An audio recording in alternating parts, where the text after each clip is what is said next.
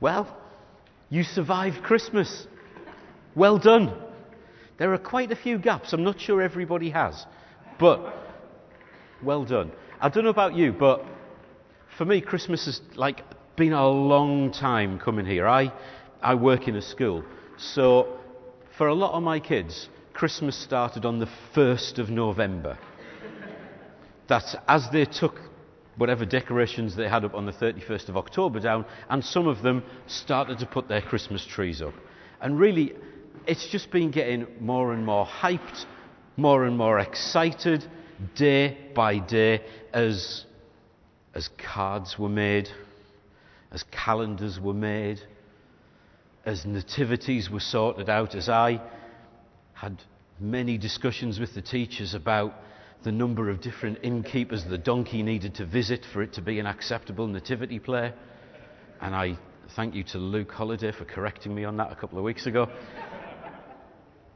And then we get to the school Christmas meal, which is 300 kids and a sea of sprouts and turkey and ridiculous toys coming out of crackers, kids squabbling over little plastic rings and spiders and magnifying glasses that are so small you need a magnifying glass to find them, and cracker jokes that result in sort of one of three different responses. So either you get the kids rolling around hysterically laughing, or going, "Oh, that was rubbish," or going, "I don't get it." So you see, because I've got a couple. You've got to, really.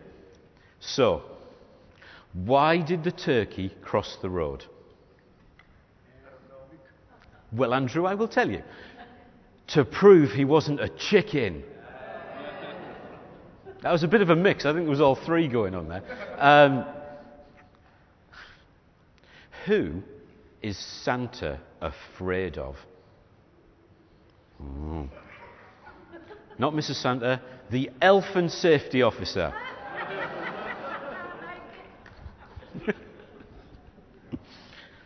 Okay, just one more. What do reindeer hang on Christmas trees? Ornaments. Oh, we have a winner. Ornaments. Very good. No, I can't afford to give up my day job. We have been working our way through Jeremiah at a speed that's unknown in Jubilee. And we're kind of almost at the end of it. But we've had a few weeks of doing all sorts of different things, and we've got guests and visitors here. So before I get to the short passage that I want to look at this morning, I just want to kind of quickly have a bit of an overview, really. And when you look at it, Jeremiah, actually, the whole book seems a bit disorganized. There's not really an order to it. It jumps backwards and forwards in time. There's different sorts of writing in it. There's stories about Jeremiah. There's prophecies by Jeremiah. There's stuff that's going to happen to Judah, stuff that's going to happen to the nations around Judah. There's huge parts with Jeremiah wishing that actually he'd never even been born. To be fair, he had a point. He was one of the most persecuted prophets in the Bible. There's all sorts of places in Jeremiah that it tells us the horrible stuff that happened to him. His friends betrayed him. They let him down. They cursed him. He was hit. He was put in stocks. He was called a liar. He was seized, threatened with death, thrown into a dungeon, bound in chains, falsely accused. In the end, taken away to Egypt. Actually, tradition says he was stoned to death in Egypt.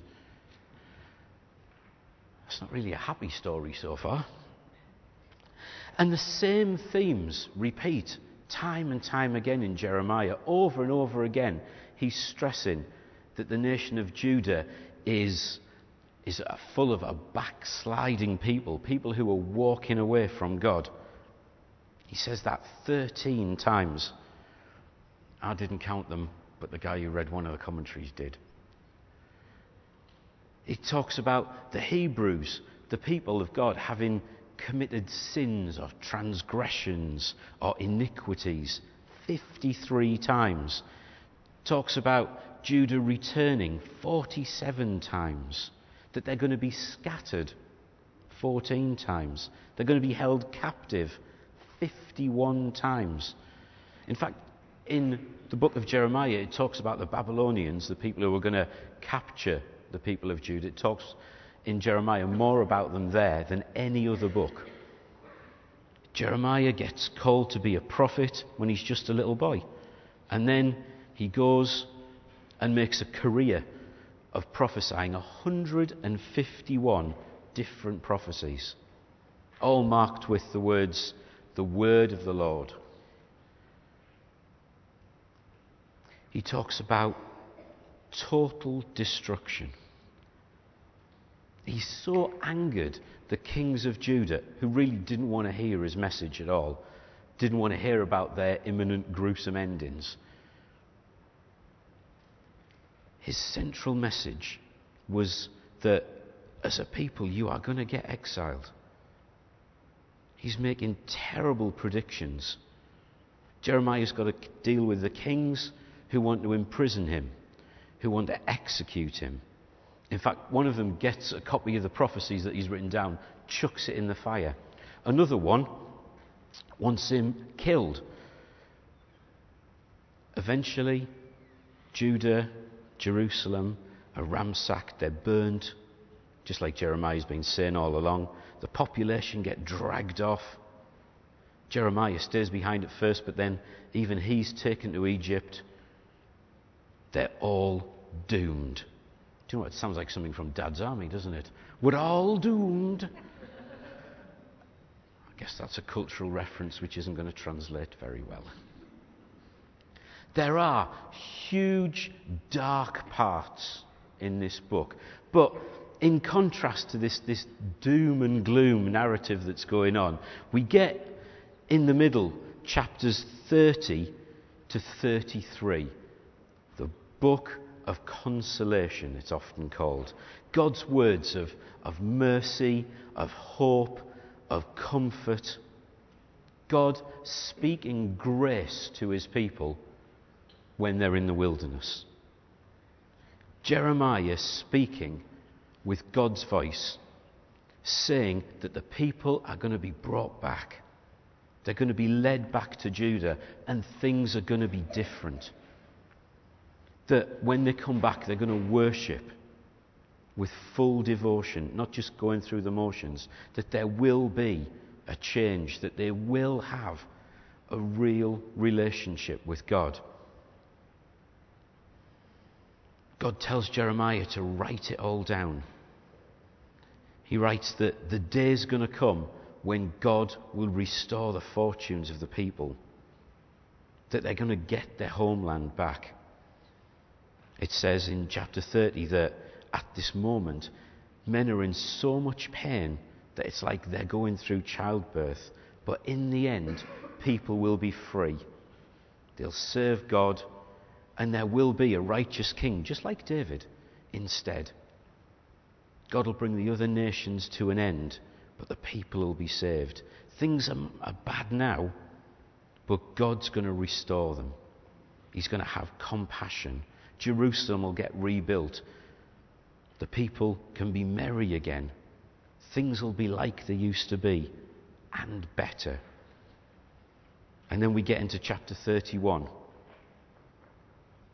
where Jeremiah writes that God's going to be the God of all the families of Judah. The people who've survived life in exile will find God again. He's going to build them up.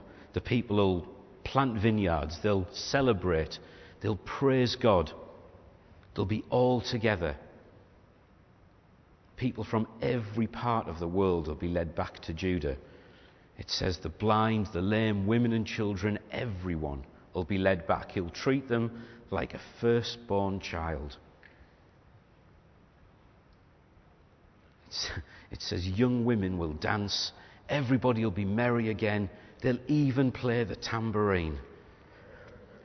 I've never found a justification for playing a tambourine, but apparently that's what Jeremiah is saying will happen. And then we get to these verses, Jeremiah 31, verses 10 to 14. If you have a Bible and wish to turn to it, feel free, but the words are going to appear on the screen anyway. This is what Jeremiah says. Hear the word of the Lord, you nations. Proclaim it in distant coastlands. He who scattered Israel will gather them and watch over his flock like a shepherd. For the Lord will deliver Jacob and redeem him from the hand of those stronger than they. They'll come and shout for joy on the heights of Zion.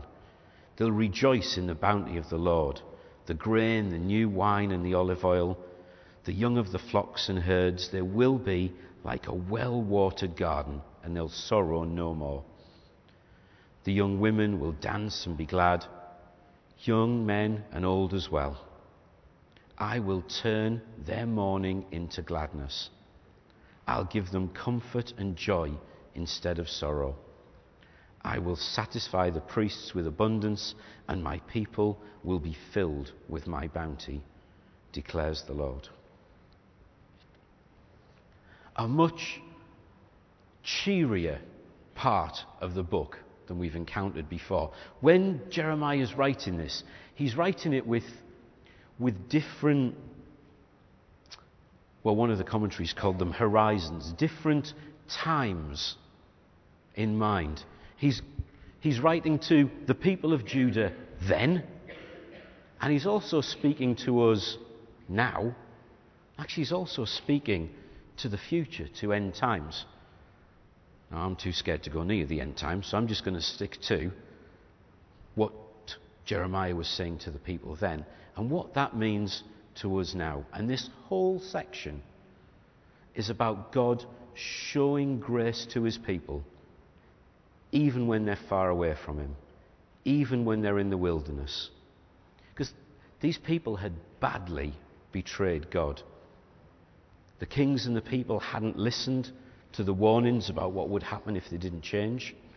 They still hadn't changed when disaster after disaster befell the people.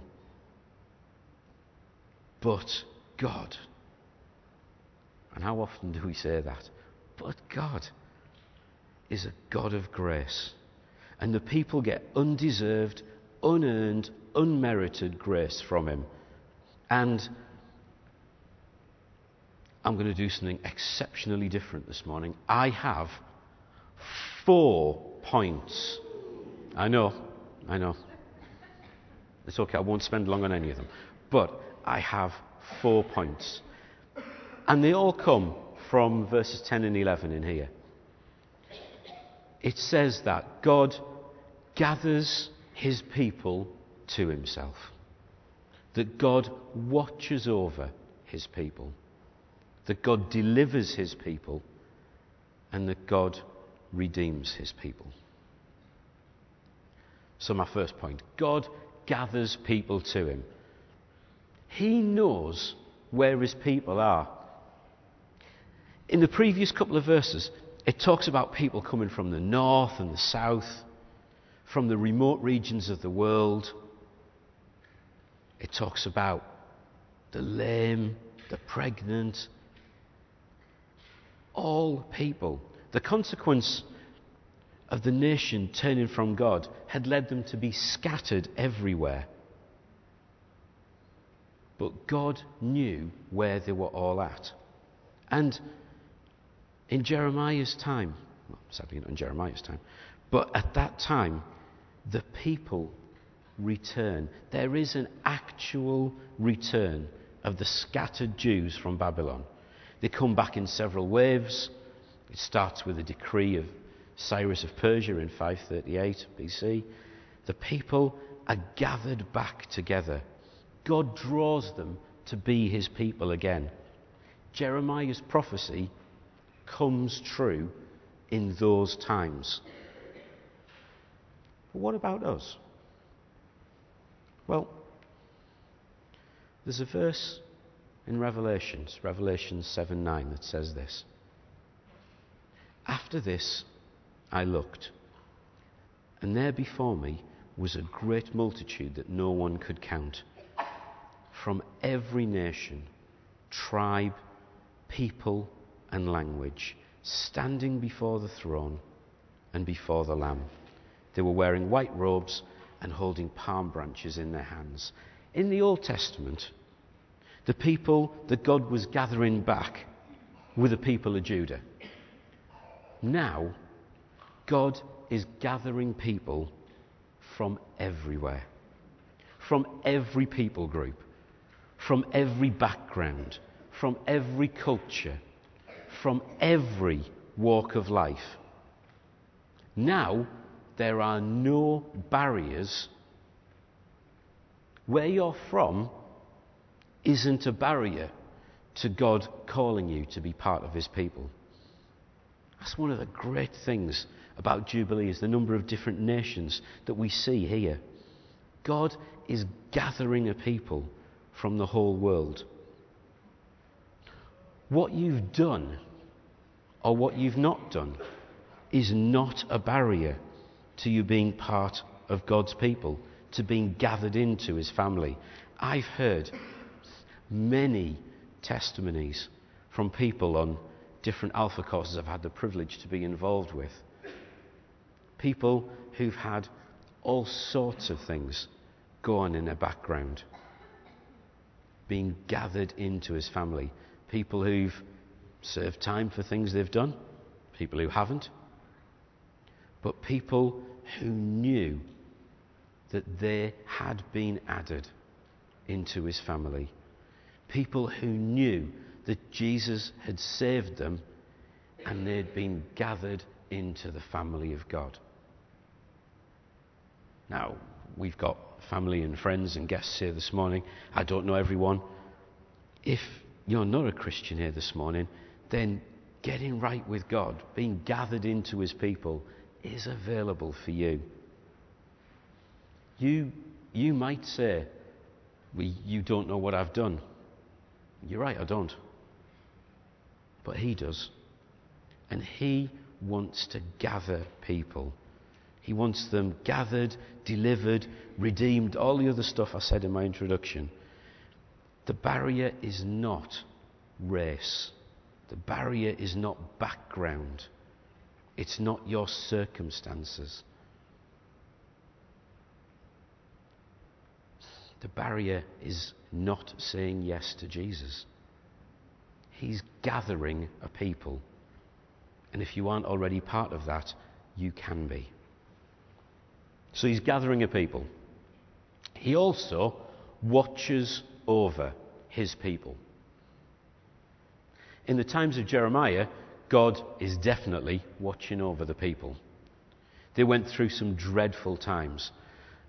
But he's lining up circumstances, lining up events to bring his people back.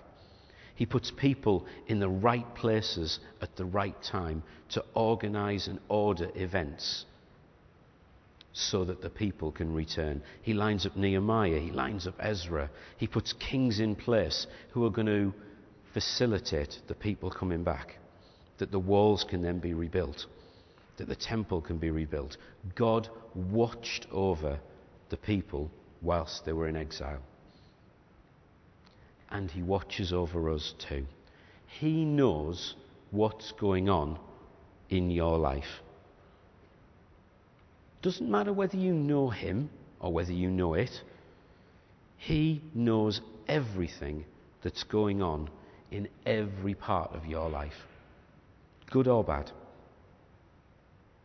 If you're a Christian, he is looking out for you. Sometimes it might not feel it. When we see bad things happen to friends and family, when we read of stuff happening in the world on the newspapers or on the TV, when we hear bad news, it might not feel like it. Some people are going through some quite difficult stuff. It raises fundamental questions Why did it happen? How can God let me go through this? They are important questions. Actually, you should ask them.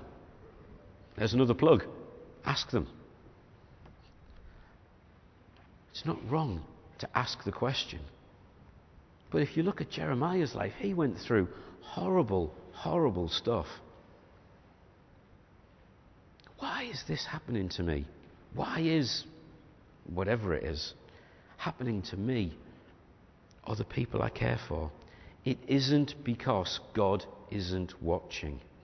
We don't know the answers to every single situation, but God gives us promises. In Matthew 28:20 he says, I am with you right to the end of the age. Deuteronomy 31:6, be strong and courageous. Don't be afraid or terrified. The Lord your God goes with you. He will never leave you or forsake you. Philippians 4:19, God who takes care of me will supply all of your needs from his glorious riches. And then a couple of other ones, one in Romans, and then Psalm 23. Even though I walk through the valley of the shadow of death, I will fear no evil, for you are with me. God watches over us and cares for us all of the time. I remember when I first became a Christian, I wasn't the brightest. I'm still not the brightest. And somebody read something out to me which I assumed was from the Bible. And then I searched the Bible for it and searched a concordance. I didn't own one, I borrowed one. And looked everywhere for this fantastic scripture and couldn't find it. And then asked my friend, where is it in the Bible? And he told me it isn't in the Bible, and I was wasting my time looking for it. But it was a fantastic poem, and you've probably encountered it or heard it before. It was called Footprints, and it was all about, walking through life, walking through the good bits, walking through the bad bits. And then the person who wrote the poem, when they get to the end of their life, looks back, and when they see the hard bits of their life, there's only one set of footprints rather than them and God walking together. And the question is, so why is there only one set of footprints? Why did you abandon me? Why aren't you looking out for me? And the poem goes, Lord, you said once I decided to follow you, you'd walk with me all the way. But I noticed that during the saddest and the most troublesome times of my life, there was only one set of footprints. I don't understand why, when I needed you the most, you would leave me. He whispered, my precious child, I love you and I'll never leave you. Never, ever. During your trials and testings, when you saw only one set of footprints, it was then that I was carrying you. He watches over us. He's gathering us as a people. He's watching over us all the time. And he delivers his people. This was literally true for the people of Judah. They were brought back from Babylon. They were invaded, carried off into captivity. But their culture survived. They returned home 70 years later. Now, normally when a country gets invaded and taken over, it's destroyed. Its individual identity goes forever. This didn't happen. God really did deliver his people. And if we put our New Testament eyes on, God's still delivering people. In the same way that God delivered the people then from dangers and trials, the stuff they faced on the ground in their day-to-day lives, he still does the same for us. As Christians, we are delivered from the power of evil. It says this in Romans 6:14. Sin shall no longer be your master, because you're not under law, but under grace. He delivers us. He delivers us from temptation that will be too great for us. It says in 1 Corinthians 10:13, no temptation has overtaken you except what's common to man. And God is faithful. He will not let you be tempted beyond what you can bear. When you're tempted, he will provide a way out so that we can endure it. He delivers us from temptation. He delivers us from fear. Fear is a huge thing in our world. Jobs, finance, health, relationships, spiders. Fairly sure that's not on the list. The future, failure, success, technology. Even Jesus' disciples weren't immune to fear, even when Jesus was with them. There's the great bit in Mark 4 where they're caught in a storm. And Jesus says to them, why are you afraid? They were terrified. He delivers us from fear. It says this in Proverbs 1:32 and 33. For the waywardness of the simple will kill them. The complacency of fools will destroy them. But whoever listens to me will live in safety and be at ease without fear or harm. Whatever we face, he's in it with us. He delivers us through every situation. Sometimes that deliverance is God simply walking through all of our trials with us, carrying us sometimes, comforting us, encouraging us. But he also gives us tools so that we can be delivered from the influence of bad stuff, of damaging stuff in our lives.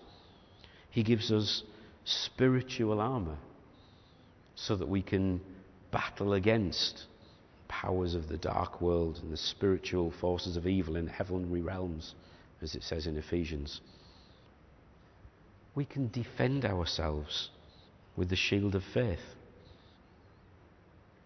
extinguishing arrows that are sent against us of doubt and guilt, jealousy, evil speech and temptations. We can have faith in God that he can deliver us from all these evils. He gives us, as it says, the sword of the Spirit, the Word of God, where we can overcome, be delivered from evil things. We can overcome the evil one by proving that his temptations are lies, by knowing the truth, because the truth sets us free. We can be delivered, set free, overcome all of our fears, worries and temptations. We can overcome, but it's not because we're big and clever. It's because he chooses to be the one who delivers us. He chooses to be the one who delivers us from these things and gives us the strength to do it. It's not us, it's him. Deliverance from sin, rescue from trials, escape from evil influences in the world only come through Jesus. He is our deliverer. He gives us the power and the strength to win. But we're still human, so what if we still muck up, if we still sin? Because we can. At times we do displease God. He doesn't love us any less.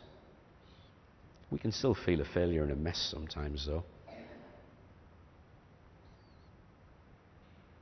We need to realise that we've died to sin. We no longer have to be mastered by it. We can choose not to sin. We're not slaves. Before we were Christians, before we received Jesus, actually, sin was our master. But that power has been broken. The legal right for us to be held captive by sin has been smashed. We've been delivered. All of our sin, past, present, future, it's all been paid for. It's not that God rescues us, delivers us, and then excuses us. All our sin is paid for. It's just when you become a Christian, you don't pay for it. He does. Which is the fourth point. He redeems his people. In the Old Testament, in Jeremiah's times, Jerusalem's laid to waste. The temple's destroyed, the houses are burned, most of the people are taken away. But after 70 years of exile, they come back.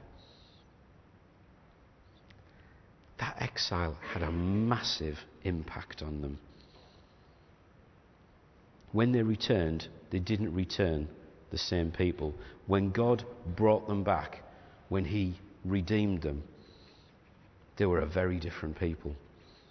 They would never again be corrupted by false gods from surrounding nations. Actually, as they return, a massive revival takes place. They rebuild the temple.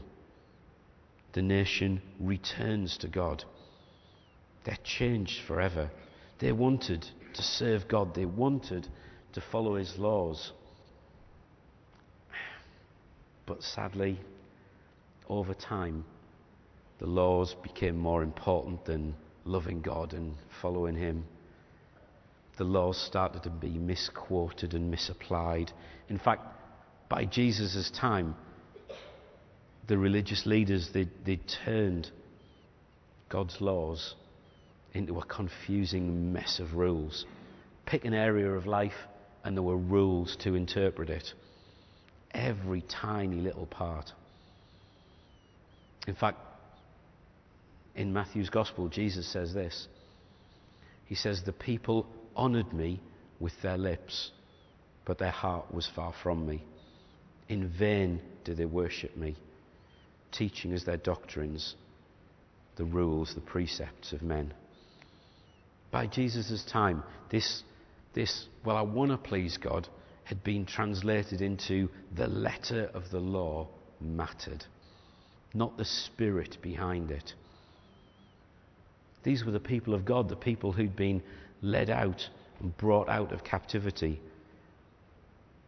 But they'd lost their love and it had become a matter of rules. Can I do this? Can I not do this? So what about us? What about us? Well, if this offends you, I'm sorry. I'm not, but I feel like I should say that. We are full of sin. We are full of doing stuff wrong, misapplying the rules, ignoring the rules, making mistakes. Times when we've got good intentions but blow it. Times when we've got grand plans to do a great work and then don't do it. Times when we know what's right and we intend to do what's right and we don't. And we fall flat on our faces. And times when we just choose to do things wrong. We, without Jesus, are dead in these mistakes. Hang on a minute, Neil. You've just said that he delivers us from fear, from evil, from sins. He delivers us from these things. He gives us a way of avoiding them. That's true, he does. But we all fail. We do. It says this in James chapter 2, verse 10.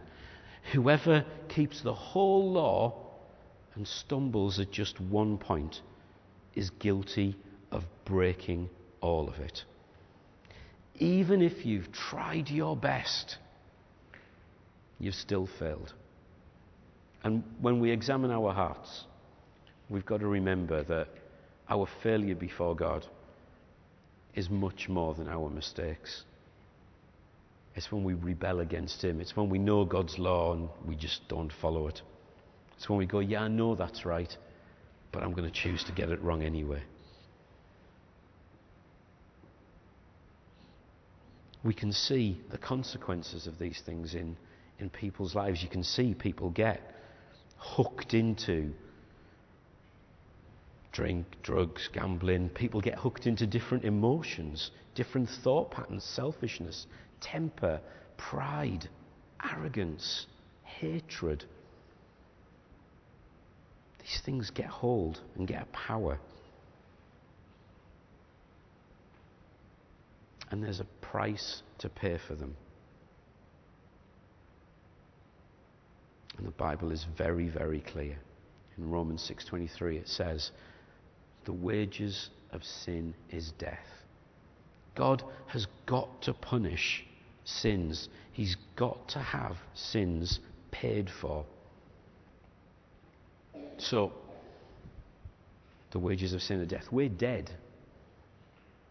At some point, we were all dead. And dead things can't do anything to bring themselves back to life.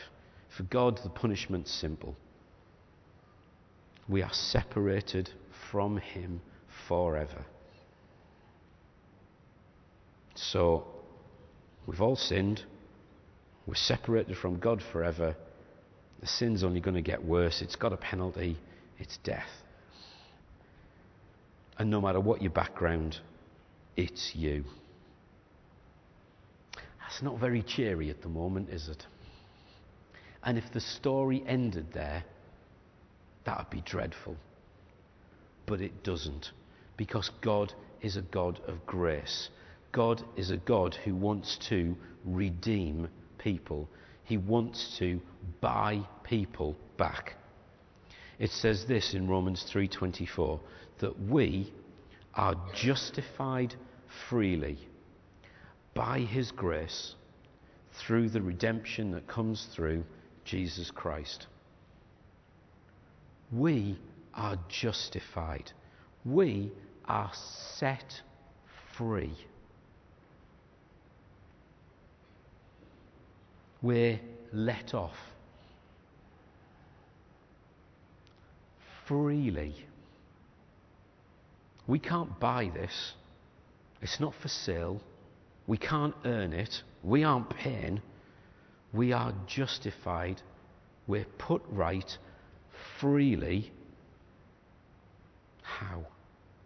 Through the redemption. There's a price to be paid. Something had to be redeemed.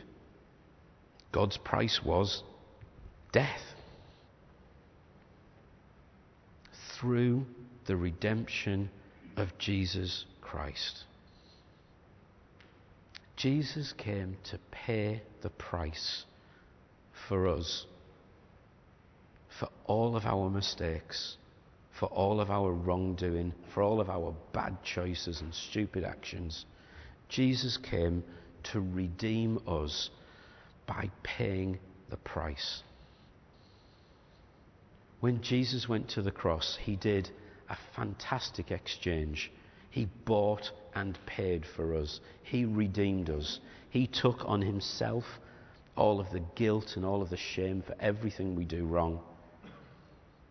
And even more than that, in exchange, he gave us his innocence and his righteousness. This redemption, this grace, is entirely of him. It's unprompted by us. It's undeserved by us. doesn't take into account anything we've done. It's all about him. When we were in the wilderness, God showed up and redeemed us with his grace.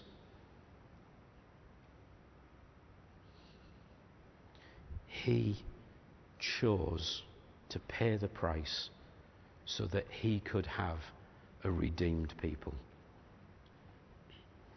I'm going to ask Andy and a band to come back up. God gathers his people to himself. You can be part of that. The only barrier is one that you put up yourself. The only barrier to being part of God's people is saying no to Jesus. To be part of his people, all you have to do is ask. God watches over his people. Bad stuff happens. But as Christians, we know that every circumstance is in God's control. Whilst we don't always see it and we don't always understand it, we know that he is in charge. And without God, none of that makes sense. None of it even has a purpose. God watches over his people. He could watch over you. God delivers his people. God redeems his people. All of those of us who are Christians here this morning have been redeemed. Not because we deserve it, not because we've earned it, but because he loves us. While we were in the wilderness, whilst we were far away from him, he showed us love and grace and mercy. And that's true of every Christian here this morning. And if that's not you, it's very simple. If that's not you, you've done stuff wrong. And it needs to be paid for. And you can either choose for that to be you, and God will let you make that choice and you can be far away from him, or you can choose to let God redeem it and pay for it. You can choose Jesus. You can choose to put him in charge of your life, and then he will gather you in, watch over you, deliver you, and make him part of your family forever. All you have to do is ask him. I'm going to stop there. I'm going to pray, and then I think we're going to finish with a song of worship.